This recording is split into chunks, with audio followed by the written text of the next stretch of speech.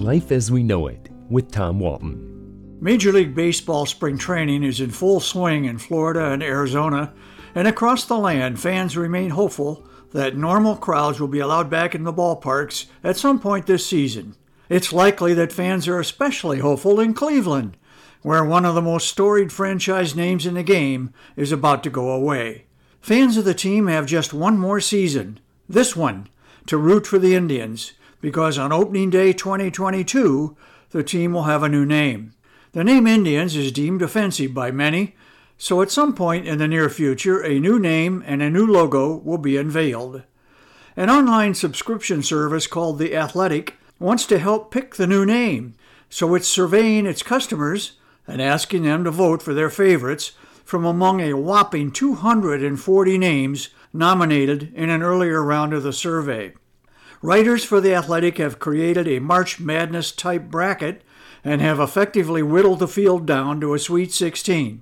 Subsequent voting will further reduce the field to 8, then 4, then 2, and finally a winner. Nothing about the survey is binding on the owners of the Indians franchise, but you can be sure they will be paying close attention. Here are the matchups that will be voted on next. Top seed from earlier voting is the Spiders, the team's original name over a century ago. The 16 seed is the Comets.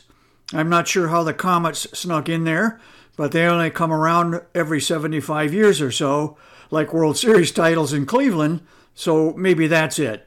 Number 2 seed is the Commodores against the 15 seed, the Cuyahogas. No upset here. Cuyahogas just doesn't roll off the tongue.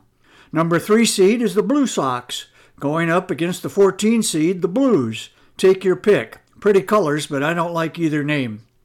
Number 4 seed is the Grays against number 13, the Guardians. The Grays would not be as colorful as the Blues and would pale in comparison to the team in Cincinnati, the Reds. Number 5 seed is the Rockers, a nod to the Rock and Roll Hall of Fame, versus the 12 seed, the Clash. Tough choice here because the number 9 seed is the Rocks. You know, Cleveland Rocks? I like it. It's even a complete sentence all by itself. It's certainly better than the 8 seed, the Red Tails. Next is the number 6 Captains versus the number 11 Cleveland Baseball Club. Huh? The Cleveland Baseball Club might be old school, but it's also dead on arrival. The final matchup is the always difficult 7 versus 10, and there's no good choice here. 7 is the Walleye and 10 is the Buckeyes. Toledo already has the Walleye and the whole state already has the Buckeyes. Forget it. So here's my Elite 8, the Spiders, the Commodores, the Blue Sox, the Rocks, the Captains, the Buckeyes, the Rockers, and my upset special, the Guardians. I could see a Final Four composed of the Spiders, the Commodores, the Captains, and Cleveland Rocks. The final vote could come down to the Spiders and Cleveland Rocks. I'm okay with either of those. Each lends itself to clever marketing and design opportunities. Even so, Indians fans everywhere, including lifers like me, will lose a part of who we are when there is no more tribe to cheer for. Life as We Know It is written and hosted by Tom Walton and is a production of WGTE Public Media. Life as We Know It with Tom Walton can be heard on WGTE FM 91 every Monday afternoon during All Things Considered at 5:44 p.m.